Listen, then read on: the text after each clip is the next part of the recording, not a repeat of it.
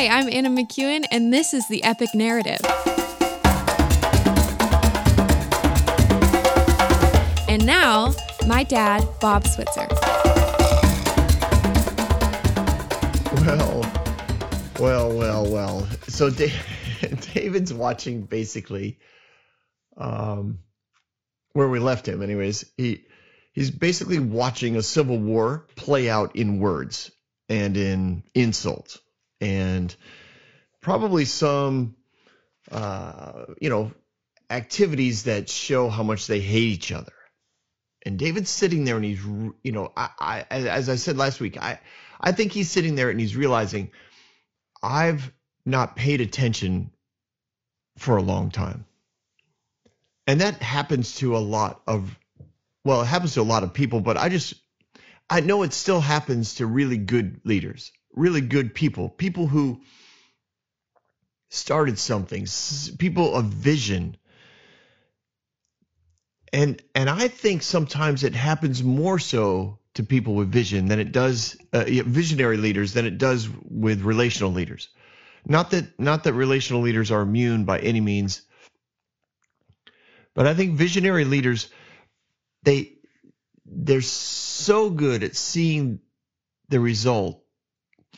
They're so good at describing where we're going and what it's going to look like, that they can become complacent in how to get there, and they become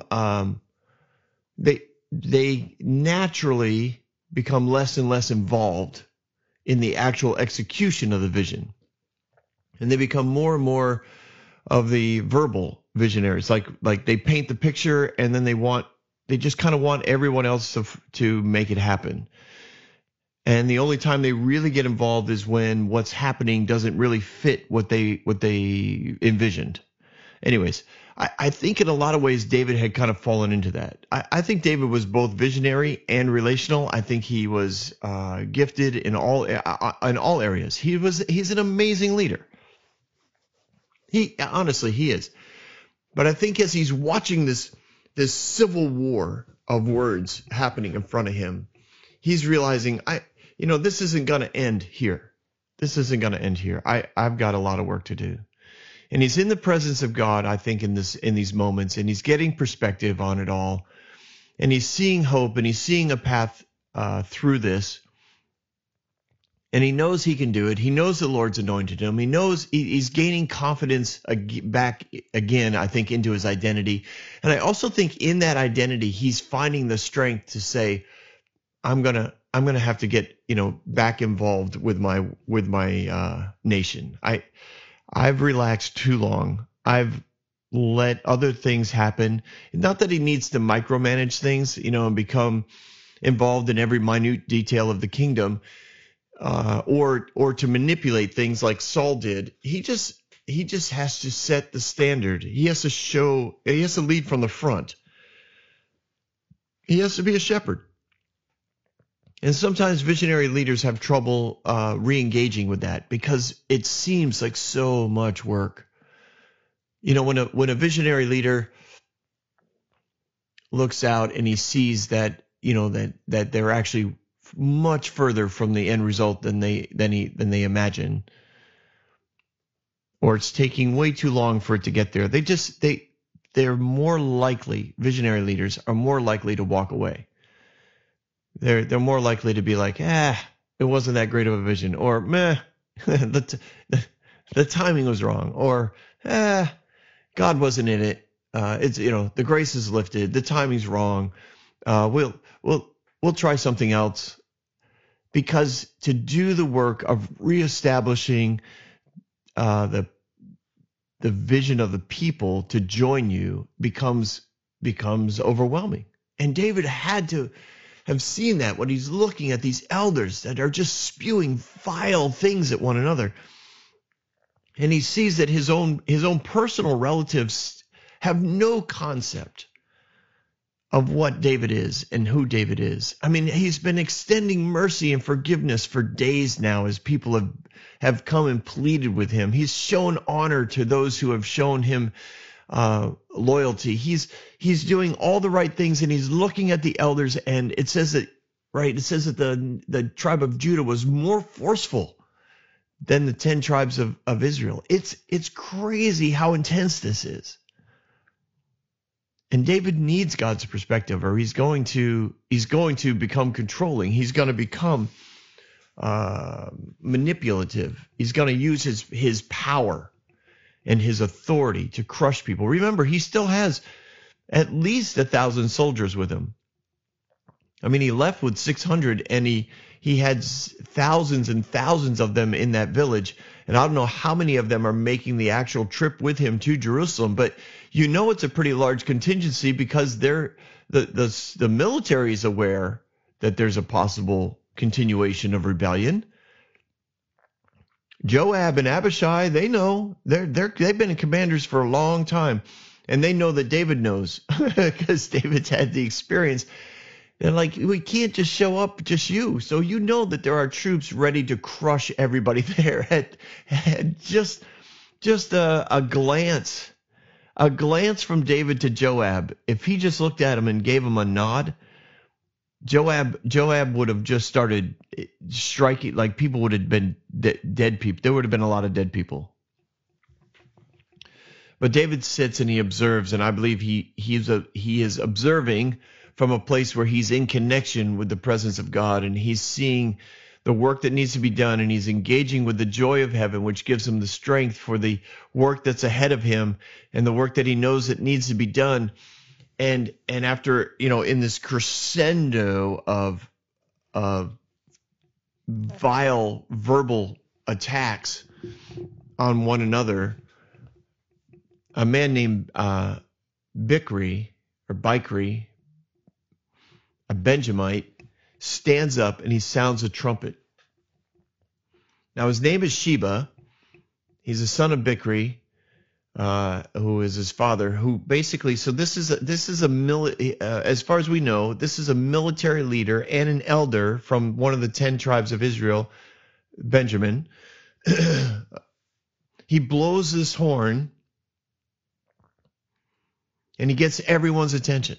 So in this crescendo of arguments and shouting and screaming and probably spitting and kicking of dust, which is like a sign of hatred and a wishing of the other person's death, it just goes on and on. So this guy grabs a trumpet, like he seizes the moment. Sheba, he seizes the moment, and he says, "I've got this. This is it. I served under Saul. I know what this kingdom can be like. I can run this kingdom." We don't need David. David's whole thing of mercy and forgiveness, look at what it's gotten us. David's whole thing of worshiping God 24/7, what has it gotten us? It's gotten a civil war. It's divided his family, a royal civil war, and now it's divided the nation. He's like, we need to go back to the way things were. Under Saul, we were all united. Under Saul, everything was working for us. Well, of course it was, because you were in the tribe of Benjamin, and Saul gave all of the prime jobs and all of the vast majority of loot and bounty and whatever you want to call it from the spoils of victory. The majority of it went to the Benjamites. They of course Sheba thinks this is a great plan. So he blows a trumpet, which is that moment in any good argument, right? Somebody gets everyone's attention, and Sheba does that, and he yells out. He says, "We have no share in David, no part in Jesse's son. Every man to his tent, Israel." Now, what is he saying? He basically is giving Judah the verbal win.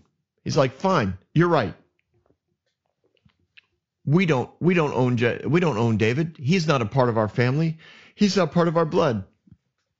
So you can have him. We want no share of him. We want no part of him. We don't want him as our king." He's literally saying, we're going to start our own country. We're going to remove him. We're in civil war now with the other tribe, the southern two tribes of Israel and with King David.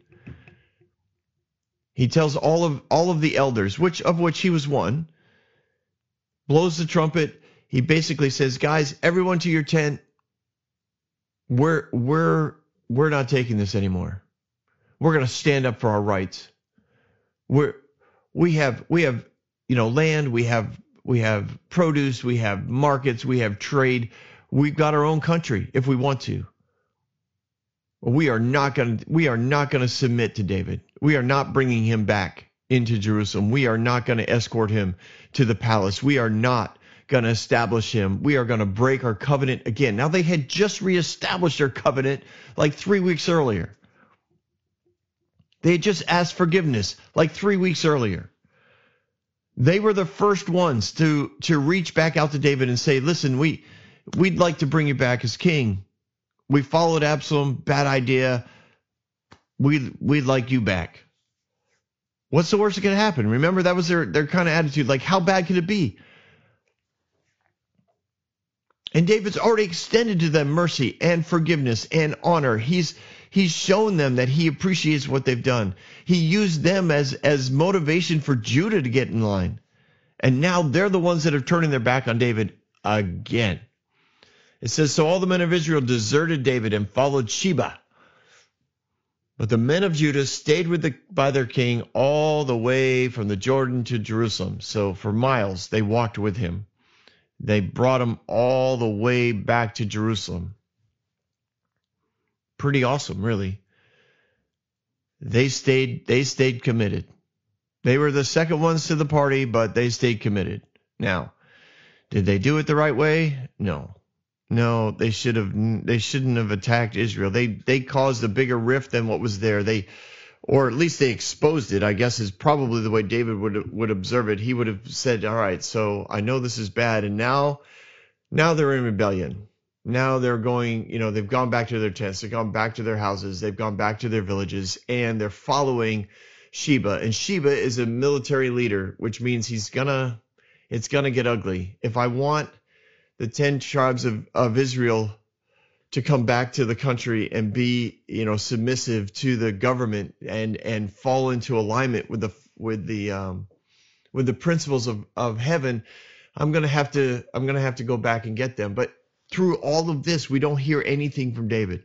There's nothing recorded of David's interactions with Sheba, with Israel, with Judah. And his silence, I think, from my perspective, indicates that he sees a bigger, like he sees the deeper issue or the bigger picture, whichever one you want to say. He sees that what's happening, the rebellion that's happening, is circumstantial of the bitter root that's been there. He sees the rebellion not just this time, but he ties it, I'm sure, into the rebellion of Absalom. And he says the 10 tribes of Israel still think that somehow I view them as second tier citizens because they followed Saul.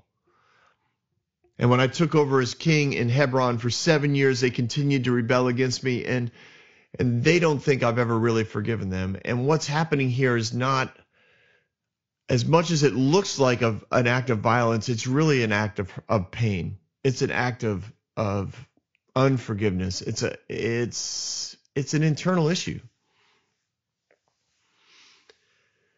So I think as Judah escorts David all the way to Jerusalem, David's got a lot on his heart. His perspective is shifting all the time, and as they come over the Mount of Olives and they're working their way down the same path that David had used probably 6 months earlier to run away, he's working his way down those hills. He sees the valley and then the two mountains, one of the city of David, right, the fortified city of David, and the other of Jerusalem, the beautiful city of God. And it wasn't destroyed. It wasn't burned to the ground. Because of the way he left, it was preserved. And the people were there, and the people greeted him. And he just saw, I think he saw it with such different eyes. It was a place that he loved. Like the value of Jerusalem was deep within him, and it didn't have to do with the fact, with the military conquering of it. It was the fact that it now represented a city that at its core, at its middle state of government, was still a place where the presence of God was honored, where the awareness of God's presence was encouraged 24 hours a day. And I think David walks his way in, or rides his way in on the shoulders of the various elders of the tribe of Judah, and he's pretty happy to get there, but he knows he's got a lot of work to do. And he returns to the palace, and the first thing he did was he took care of the 10 concubines that had been raped.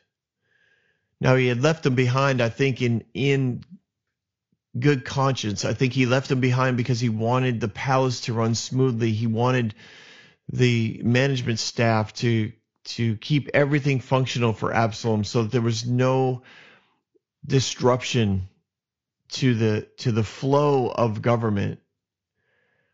He saw the rebellion of Absalom as possibly just being the path in which Absalom chose to take a role that maybe God had already anointed him for. But in Absalom's rebellion, and in the advice of a bitter, angry counselor, Absalom raped all 10 women. And so David shows up, and it would have been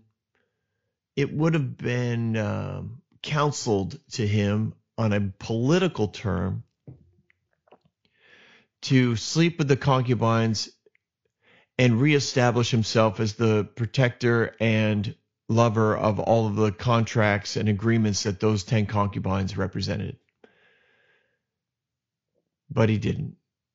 He didn't take the political advice. He knew that their hearts had been broken. He knew that he had failed them as a king and as a protector. So he took them, when he got to the palace, he put them in a house, and he put them under guard, and he provided for them. But he didn't sleep with them. And it's noted, right? And the reason why they note that is because they want you to know he didn't do the political thing, but he did what needed to be done. He basically gave them a place of restoration. They didn't have to work every day in the palace. They didn't have to wonder if they were going to be called on for sexual activity with David. They could raise their children and take care of one another, cook for one another, interact, laugh, restore, heal. And he put them under guard 24 hours a day, so that in concept, I mean, I know technically somebody could attack the city, and they could be hurt again, but he was basically saying, I failed to protect you, but I'm going to make sure that you're guarded. Because I can't do it, and I'm humbling myself and putting guards over you. So it's an interesting little picture that he paints, and I have no idea what it's like to recover from a rape. I don't. I know I've spoken with those who have been raped, and I've heard the emotions, at least some of them, that they go through, and it's something that never leaves you. That part is really true. And in the case of several women that I've spoken to that had been raped by relatives, and they had fathers who knew about it or found out about it, yet continued to expose them to that relative, put them, in the same space as their relative, not for continued rape, but at least in the cases that I'm personally involved in or aware of, they didn't continue to get raped by that relative, but the father, continue to put them in the presence of that rapist, there was just this profound sense of a lack of protection from the father. And man, that pain just, I don't know how you get over it. I don't know if you ever get over it, because man, that goes deep. That's intense. So at some level, I think David understood, listen, I can't fix this by just saying, hey, let's go back to normal. I think David understood as best he could as a man in that culture. I think he understood that what happened here was my fault. And I don't think David had any clue how to emotionally help out these women. I don't think emotionally David was all that great at being, that sort of fatherly counselor, husband, sounding board to help process these concubines through what happened. So in his own way, David, I think, put them into housing, made sure that they're provided for the rest of their lives, and put guards around them to basically say, I'm sorry for not protecting you and giving you a place of safety. Not that David did it on purpose. I don't think he did. But looking back, David probably thinks, I should have known. I should have known. And there's a lot of things I'm sure David looked back and is thinking, I should have known. I should have known that Abishai wasn't available to me like he had been. I should have seen that Absalom was vying for power and political gain at the city gates every morning. I should have seen that when he went down to, 3 years later, when he went down to Hebron, that the party kept getting bigger and elders from all over the country were showing up. Like there's a lot of things that David should have seen that he didn't see because he wasn't paying attention to the details, because everything in his life was running pretty well. This is a sweet little spot in a very ugly story, because right after this, it says, then the king said to Amasa. So it's not like hours later, but soon after, probably several days, things have been getting established. The city's getting back to normal. Everybody in the city is probably re-engaged with normal really quick, because David's back in charge. There's no in their perspective, there's no rebellion, from within the royal family. But we do have a rebellion in the northern 10 tribes. So the king says to Amasa, remember, Amasa is a nephew to Joab, if I remember correctly. And Joab used to be the commander-in-chief, not commander-in-chief, but the commanding general of all the armies. And David removed him and put Amasa there. Amasa had been the commanding general for Absalom's armies, and that included armies from Judah, men from Judah. So David sends Amasa. He calls him and he goes, I want you to go to Judah. I want you to summon the men of Judah to come with me within 3 days, and you be back here as well. So they plan on going after the rebel, Sheba. Now, Sheba doesn't have a role as king. He doesn't really have any power, except he has political momentum up north. I'm sure that it's not an all-inclusive, everybody just running into battle again. Remember, they just lost the battle to David under the leadership of Absalom. So all of these men have been running back to their homes and their villages, and now Sheba wants to do another rebellion against David. He's not probably getting the full response of the nation like Absalom did, because the elders are thinking the same thing. They're getting pushback from people like, what are you guys doing? You rebel against David, you follow Absalom, Absalom dies, you ask David to forgive you, he does, and now you rebel against him again. And the elders are trying to justify their behavior because, well, Judah was really mean to us and they called us bad names. And they think we're second rate because they're blood relatives of David. And the people are pushing back saying, who cares? What army do you have? What city are you working out of? What are you doing to us? Like, you're throwing us into this state where we're in constant war, which is going to impact all of our ability, all of our lives, all of our ability to live. But when you're enraptured by your own pride, you think it doesn't matter. I'll eat dirt and drink dust before I, submit to David again. I'd rather be poor and destitute than ever make another dime in some trade deal that David wrote. It's ugly. It's ugly. I don't want you to miss that. Rebellion is ugly. It's filled with self-preservation, selfishness, arrogance, cockiness, conceit. Pride is just and bitterness. Oh, the bitter roots from previous regimes under Saul. Like, all these things are coming to the surface again. I should say again. It's a terrible thing when you haven't worked through forgiveness. But they're getting pushed back. It's not all that big. And David knows we need to take him out sooner than later, because it's not gonna end well for us. If we give him a lot of time, he'll eventually put together a pretty good rebellion, pretty good army, and then we'll have to, kill a bunch of our own relatives. I've already done that. I don't want to do it anymore. Listen, Amasa, you got 3 days.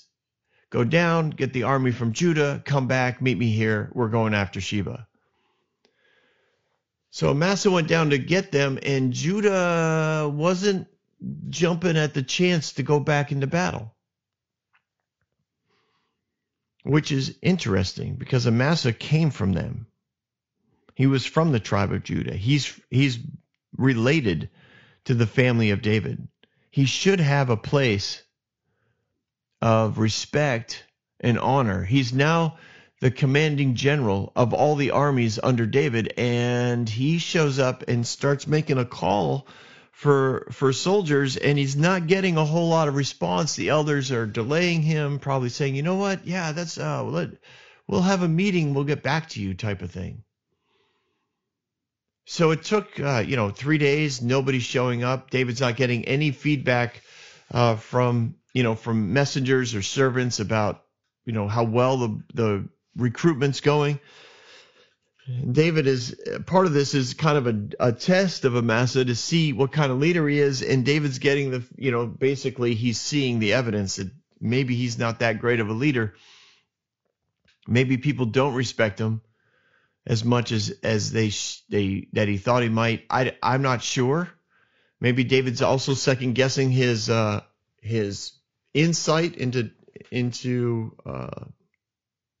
putting him in charge, but he knows that diplomatically it was the best move, because diplomatically it communicated mercy and forgiveness for everyone who served under Amasa, which meant all the elders and all the army men. So there should be some positive response. So the fact that Amasa is not tapping into this tells David that he's in a tight spot.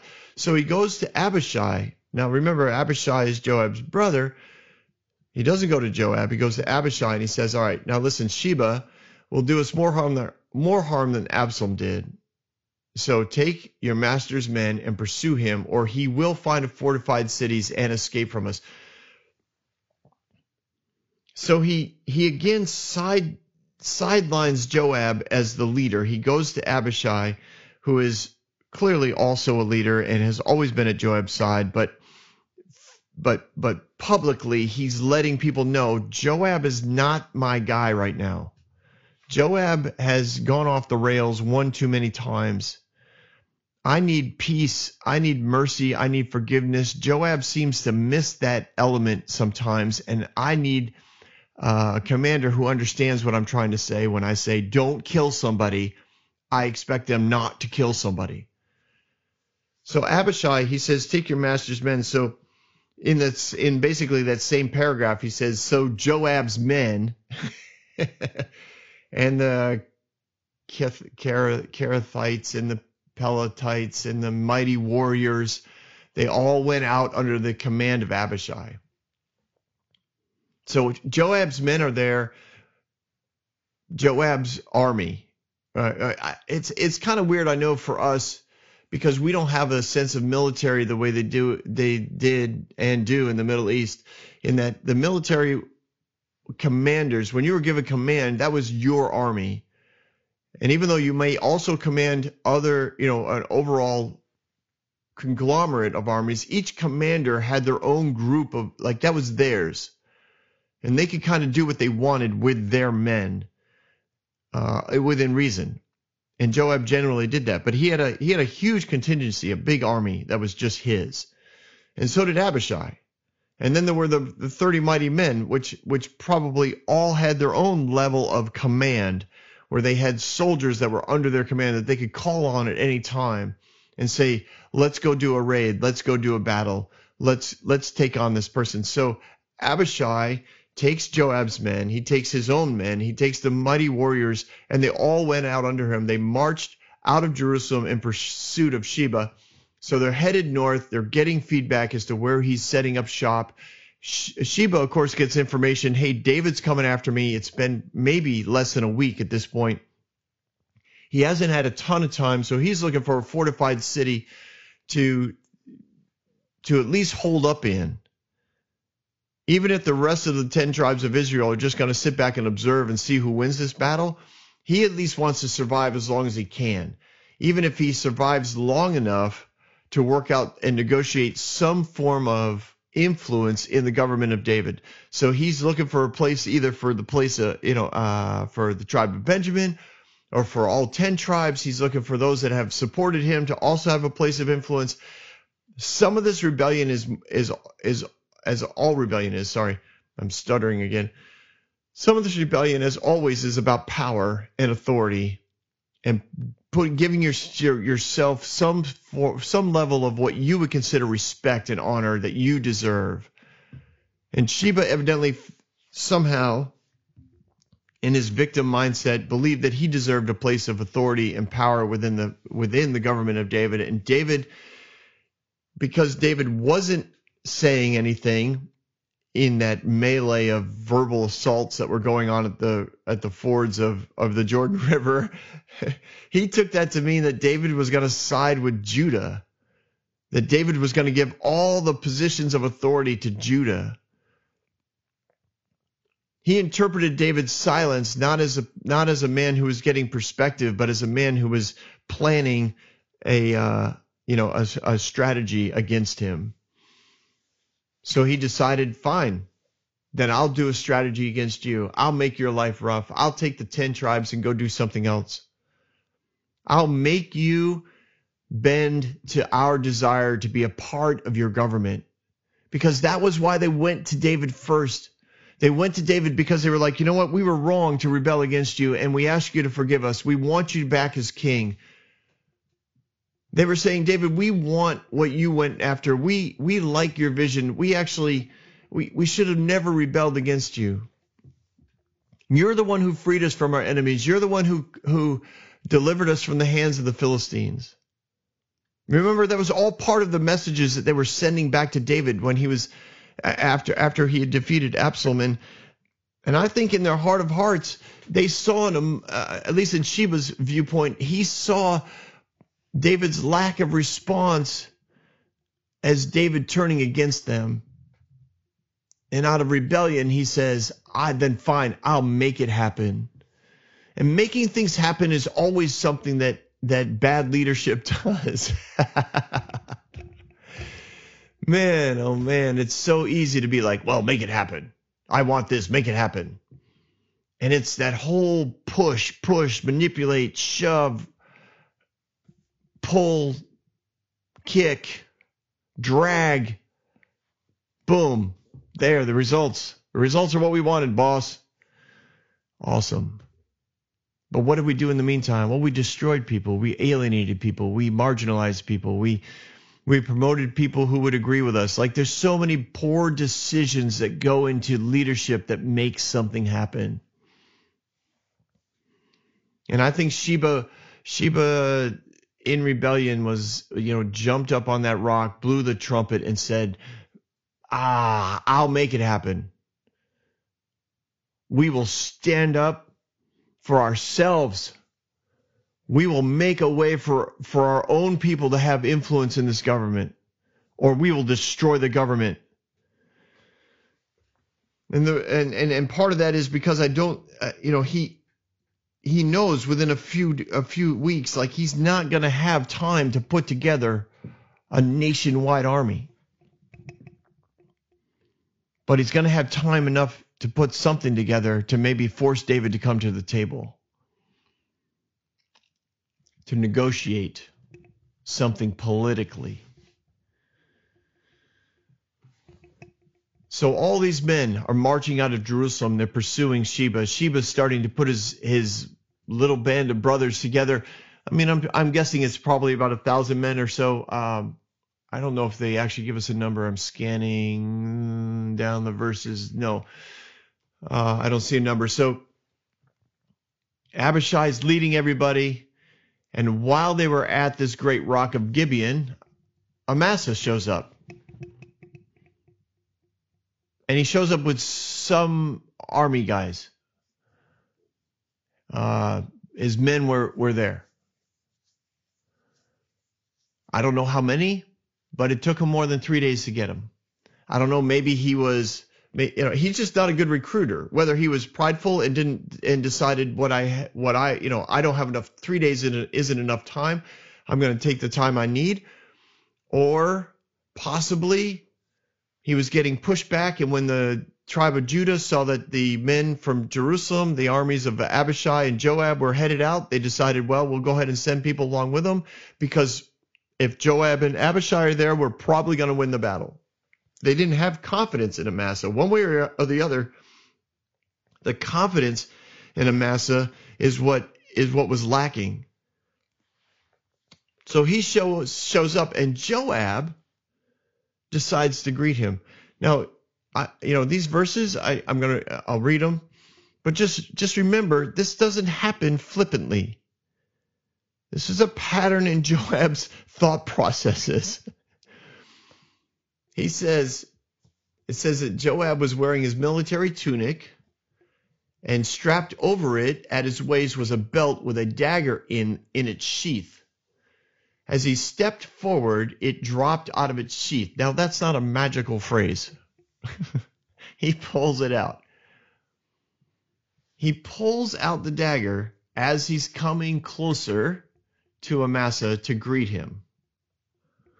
So just keep in mind that it's not like Amasa snuck up on him, or they were all riding in a nice column of several thousand men, and Amasa just kind of showed up. They were says that they were at the Great Rock, so they were camping out. They were setting up shop. They were having meetings, military meetings, strategy meetings, sending out messengers to find out where Sheba is headed, where he might be going. They're talking about possibilities of different fortified cities that they're aware of, and where he might be hiding out, all that kind of stuff. And word comes that Amasa is showing up with some more men. So Amasa's coming. Theoretically, positionally, Amasa is the commanding general. He should be involved in all of this conversation. And Joab is basically decided, I'm not having nothing to do with this guy. There's no way that I'm following him. I understand. He probably knows in his heart, in his military heart, he knows why David did what he did. He knows that David doesn't trust him, and he knows why David doesn't trust him, and he's not sorry for it. He's like, yeah, well, I did the right thing. I did the thing that David wasn't willing to do. I didn't trust David to kill Absalom, and it just would have been continued royal civil war for the rest of my life, and I wasn't going to put up with it. And this guy does not have my respect. He does not have any ounce of honor from me. He doesn't deserve the command that David gave him. He didn't deserve the command that Absalom gave him. So no, I'm not putting up with it. He walks out to greet him. I'm sure everyone's thinking, this is great. Joab's the first one to greet him. And as he's getting closer, it says, the dagger was there in its sheath, and he grabs Amasa by the beard with his right hand to kiss him. So by the beard doesn't necessarily mean he grabbed the bottom of it and pulled him in, but it could. It can also mean that he grabbed him by the back of the neck. So that's with his right hand. So with his left hand, Amasa's unaware, but with his left hand, Joab grabs the dagger. Now, Amasa had no idea this was happening. He was not on his guard against it. He had no indication that Joab was going to kill him. And it said that Joab plunges it into his belly and spills out his intestines. So much like any great military dude, like he knew how to use this thing, and it wasn't going to be an option of an injury. He was going to make sure that this guy was dead. So when he stabs him off to the side, probably, let's see, crosses over. He's got his left hand, so he stabs Amasa on the left side and slices him all the way across the belly, because it says that his intestines spilled out on the ground without being stabbed again. So it was all one motion. There was no option like stab you. Now Amasa staggers back, and now there's a little bit of a struggle. There was no struggle. This was probably one of the first like Judas kisses, like the kiss of Judas, like the kiss of death. He kisses him, and while he's kissing him on the cheek, he just literally rips his gut wide open. Then Joab and his brother Abishai went after Sheba. I mean, it's just that it's as much as it was a dramatic thing, as far as Abishai, like you kind of picture Abishai, who is technically in charge of this group of men that are standing around. He sees this all happen and he thinks, oh, well, all right, that's out of the way. Like, fine. At least we don't have to listen to him anymore.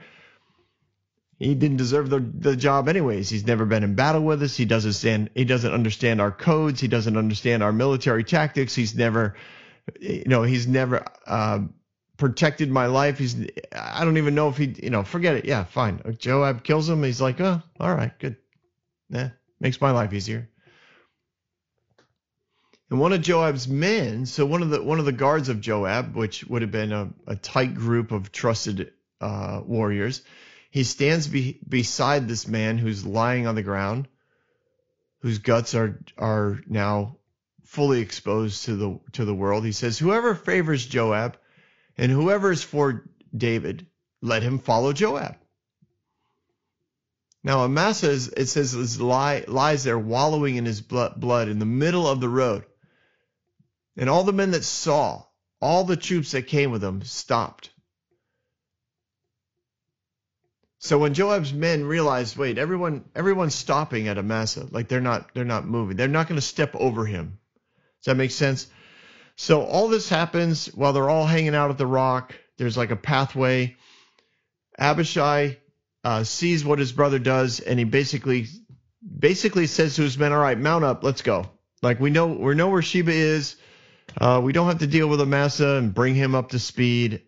Let's go. So they all mount up and they're leaving. So some of Joab's men look at this group of men that Amasa brought with him, and they say, hey, if you're for Joab, if you're for David, then follow Joab. Like your general's right here, lying here in the middle of the street with his guts hanging out all over the ground. Just ignore him and follow Joab. And the men won't cross. They won't step over the body. And at some level, to step over the dead body is a sign of dishonor and disrespect that they weren't willing to do. They did come under his call. I know it took him a few extra days to get that together, but they did come. He was their commander. So they didn't want to disrespect him or dishonor him. And when Joab's men realize that, they're like, oh, okay, got it. So they drag him from the road. They put him in the field next to the road. They cover him with a garment, which probably it has some sort of royal symbol on it. And then the men continued down the road. They walked by him there. Maybe they nodded, maybe they took their helmets off, maybe they, tapped their chest. I don't know. They probably all gave some form of respectful goodbye to their commander. But basically, this whole scene is kind of like over. Like, that's it. And once again, Joab goes off the rails when it comes to something that David entrusted him to do, which was to follow orders, which was come into alignment under another leader, which some leaders really have trouble with. Sometimes, you're demoted. Sometimes there's a younger generation that maybe needs and deserves and has earned a place of leadership, or maybe they haven't earned it. And maybe there's an overseer who says, you know what, I'm going to put a younger person in charge here. I'm going to put someone on the board. I'm going to put somebody in a role of leadership that technically could have been seen as a rebel against me, but I think is actually a leader with some new ideas who might have some influence. And I'm going to put him here, and we're going to give them a role and see how they do. And Amasa wasn't doing well. And David understood that. So being the leader he was like, all right, I can't wait for Amasa to come through on this one. So I'm gonna send out other troops under a different commander, and basically when Amasa gets there, like, deal with it, not kill him, but deal with bringing him on board. Like, we need to bring him on board. We need to help him out. And the old guard basically said, yeah, bad decision. We know what we're doing. We're good at what we do. And they take out the younger leadership. Without even consulting the overall leader. And I've seen this happen in principle in larger ministries. And what ends up happening with this kind of attitude is the younger idealism, the newer ideas, the inner workings of maturity don't happen in the younger generation, because in essence they're told, you don't have a place here until all of us are dead. You don't have a place here until all of us decide we're too tired and don't care anymore. And the younger generation says, you know what? I'll find somewhere else to go, or I'll start my own thing. And they move on. Or if they're put in that position, the older generation, the more experienced, they definitely have a ton of wisdom. Like it's not like Joab didn't know what he was doing. He did, but he looked at that younger generation. He looked at the new leadership and he said, I'm not going to follow it. I'm going to sabotage it. And in this case, he literally killed it. But the principle is we're taking him out, and they take him out. They take him out because, through gossip, through innuendo. They take him out through belittling and disrespect in the public arena. They want to make sure everybody knows this, and I'm still in charge. I'm still in charge. I know that this guy has a title. I know that this guy has a theoretical place at the table, but listen, we're not going to invite him to, we're going to start new groups, right? We're going to start executive committees that he won't be invited to, or she won't be allowed to participate in, because she's going to be part of the old executive committee. And now we have a new executive committee. It just goes on and on. The principle's there. And there's many ministerial leaders that have, in essence, deboweled the next generation of leadership, and done so often without even the main leadership having any awareness of it. David had no idea that this had happened, because it was like it happened. It was like, all right, mount up, let's go. Everybody's leaving. Some of Joab's men are like, what's holding you guys up? I thought you were loyal to David. And they're like, well, we are, but our commander's right there. And we're not going to dishonor him by stepping over him. They're like, oh, all right. So they take him off to the side. They cover him up with a nice blanket. And then the men are like, yep, all right. Well, we are part of David. So here we go. And off they go. And Sheba passed through all the tribes of Israel to this place called Abel Beth Maachah. I don't know if that's how you say it. It just sounded fun to roll that off my tongue. Through the entire region of the Becherites, who gathered together to follow him. Now, why were they called Becherites? Because that was the name of his father. Sheba was the son of Bachrai. So these are Becherites. So he's literally putting together his own tribe. Or his own group of people that are following him. These are people that probably along with him think they deserve a place of respect and honor in the government of David, and they're going to force David to negotiate and politically give them a place of authority in the northern tribes so David will have to deal with them. And basically they'll become the middleman and become rich through it. Because that's the way it was under Saul. And that's the way it always should be. Blah, blah, blah. So the Becherites go to this town called Abel Beth Maachah. And they built they all gathered in. They closed the gate. And all the troops with Joab. Oh, wait, what happened to Abishai? Oh, well, you see, everybody knows Abishai isn't actually running the show. Joab's running the show. So Joab comes and they besiege Sheba at Abel Beth Maachah. And they built a siege ramp up to the city. And they start battering the city walls. They're gonna just beat the tar out of it until the wall comes down. I'm guessing there's some sort of this isn't a futile idea. This is something that's been done before. There's a weak spot in the wall, a thin spot in the wall. That's the battering ramp, right? Basically, what it means is they build an armored cart that allows them to stand at the city gate or at a thin spot in the wall and just constantly slam either a battering ram against it, or they'd swing rocks at it over and over again until they beat down the wall. But other than that, no one's getting out, and the only way out is through them. So they're there. Like it's a real bad situation for the city. And while they were battering the walls to bring it down, they get a message from a wise woman. Now, what that means is she was probably not allowed to have the office of an elder, but she was one of those ancients. She was one of those highly respected ancient people of the city. Everyone did what she was told. She was like mama of the city. And even though you might be an elder, if mama said no, you didn't vote for it, because she knew. She sends out a message. She says, tell Joab to come here and I want to talk to him.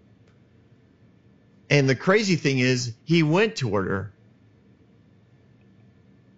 He didn't know her because she asked him, are you Joab? Like, they didn't know each other, but Joab knew of her. He knew that she was a wise woman, somebody of great counsel.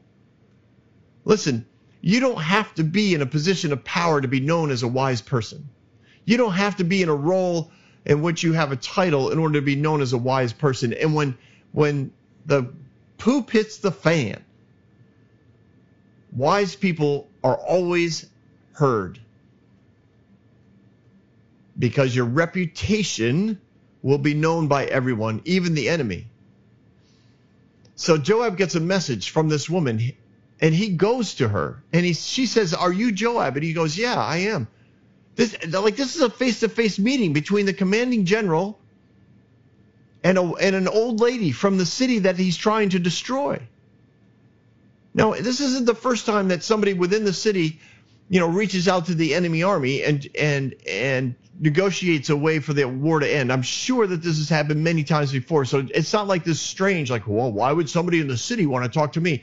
It's the fact that that this old lady asked for Joab and got Joab. She didn't get a messenger. She didn't get a steward. She didn't get one of the lower commanders. She got the general. And she said, listen to what I have to say. He said, all right, I'm listening. I mean, it makes note that he's listening to her. He's going to hear what she has to say. He trusts her words to be true. She's known as a woman of integrity. She goes, long ago, they used to say, get your answer at Abel. That was the short name for the city. And that settled it.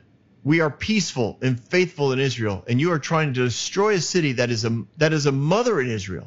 Why do you want to swallow up the Lord's inheritance? She gives a brief history of the city, which is why probably her name is known to Joab, is because this city was known as a place where you went for wisdom. It was a city that you went for counsel.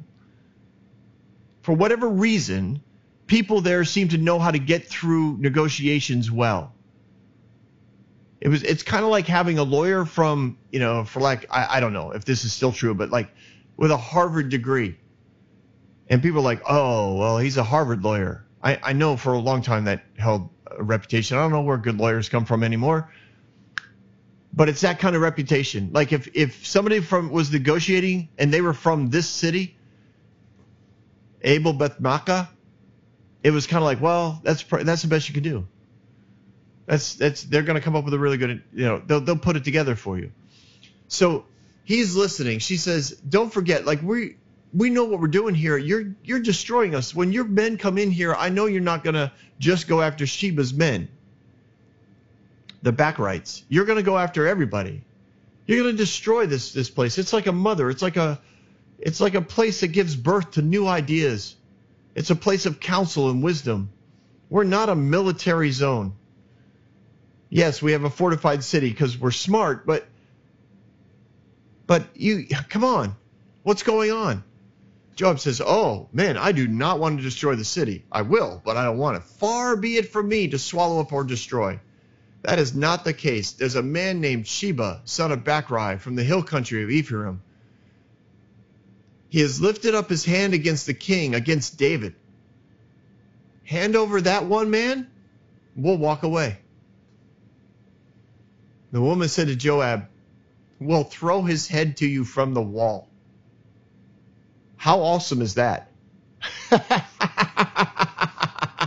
Man, this is just awesome.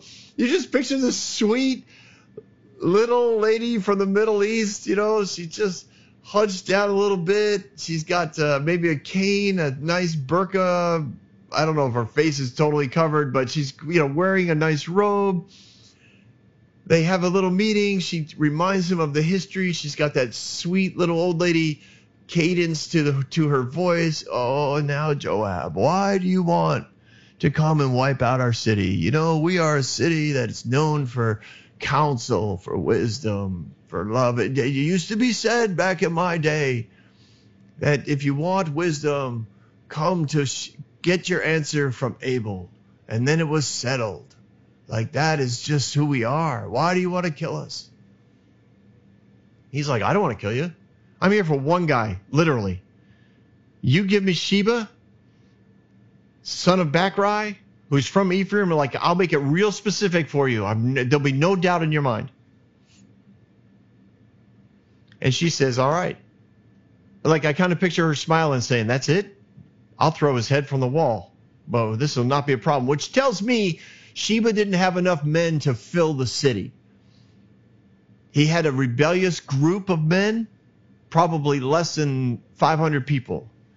They went into the city because it was fortified and the walls and the doors were shut at night. And they figured, well, at least we're safe here. And then Joab and his men show up and they put a battering ram up against the walls, and they start slamming the doors. And the people in the city are like, what just happened? And this wise woman sends out a message, tell Joab I want to see him. And Joab's like, oh, I'll talk to her. She might be able to give me some answers. And she's like, who are you? I'm Joab. Well, listen to me. I will listen to you. I need what, why are you trying to destroy us? I need this guy. That's all I need. You'll have him. And the woman went in to all the people with wise advice. Her wise advice. Yeah, what was that? Cut off Sheba's head, throw it over the wall. Everything, all these guys will go away. And that's what they did. I mean, I kind of picture Sheba like hanging out at some saloon. I know it's my American mindset, right? But some sort of pub. He's there with his, 5 or 6 friends who are kind of leading this rebellion. They're like, what are we going to do? How are we going to take Joab? Well, let's see. We could sneak up on the walls. Let's, do we have a way of starting this thing on fire? Is there a way we could kill him? I mean, they're looking at this huge army. There's just a few of them, really. They're vastly outnumbered. We need to get some guys on our side. Yeah, we need to find some rebels here. And in walks this group of men. And all, the Sheba and his cohorts are like, oh. And they look at him and they're like, Sheba? Yes? Come with us. And that's all it took. They cut off his head. They probably, threw him on the ground, told him to kneel, tied his hands behind his back, chopped it off, and they threw it over the wall. Joab sees it. He sounds his trumpet. His men all went home. Like they didn't even march back to Jerusalem. They were all dismissed. Guys, you're dismissed. Everybody can go home now. And they all went home. And Joab went back to the king in Jerusalem. Problem solved. And Joab took on his role again over Israel's entire army. Benaiah was the king was commander over basically the palace guard, the Karahites and the Peletites, and Adoram was in charge of the forced labor. Jehoshaphat was the recorder, and it just kind of goes through. Zadok and Abiathar were the priests. Ira the Jairite was David's personal priest, which is interesting. There was 2 priests for basically the nation, and then David had like his personal chaplain that he would consult with. It was probably like a counselor, a religious counselor. I know this went for like an hour. I don't mind that really, but I know, man, it's just, there's a lot here about leadership and about rebellion and about pride. There's a lot here about what it means. Remember, all of this started because David's victory. Just think, so many times we get a victory and we think, yes, the enemy's rebellion's been crushed, and then your life gets super complicated. Glory. Just know that sometimes that happens. And David's doing all the right things, showing love and honor, forgiveness, respect.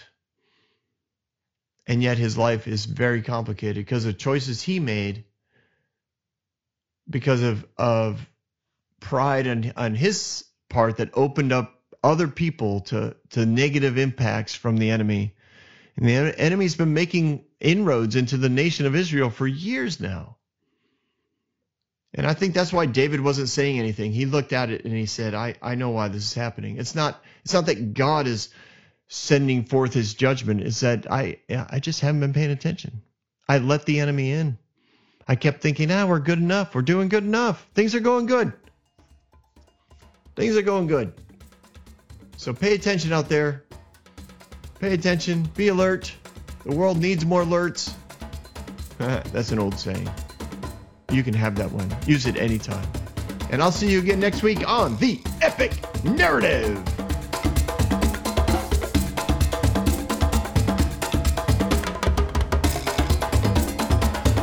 Hey everyone, thanks for listening. If you like what you heard, you can subscribe to this podcast on any platform you use. You can also reach out to Bob for questions or booking at thebobswitzer.com or email him at thebobswitzer@gmail.com. See you next week, guys.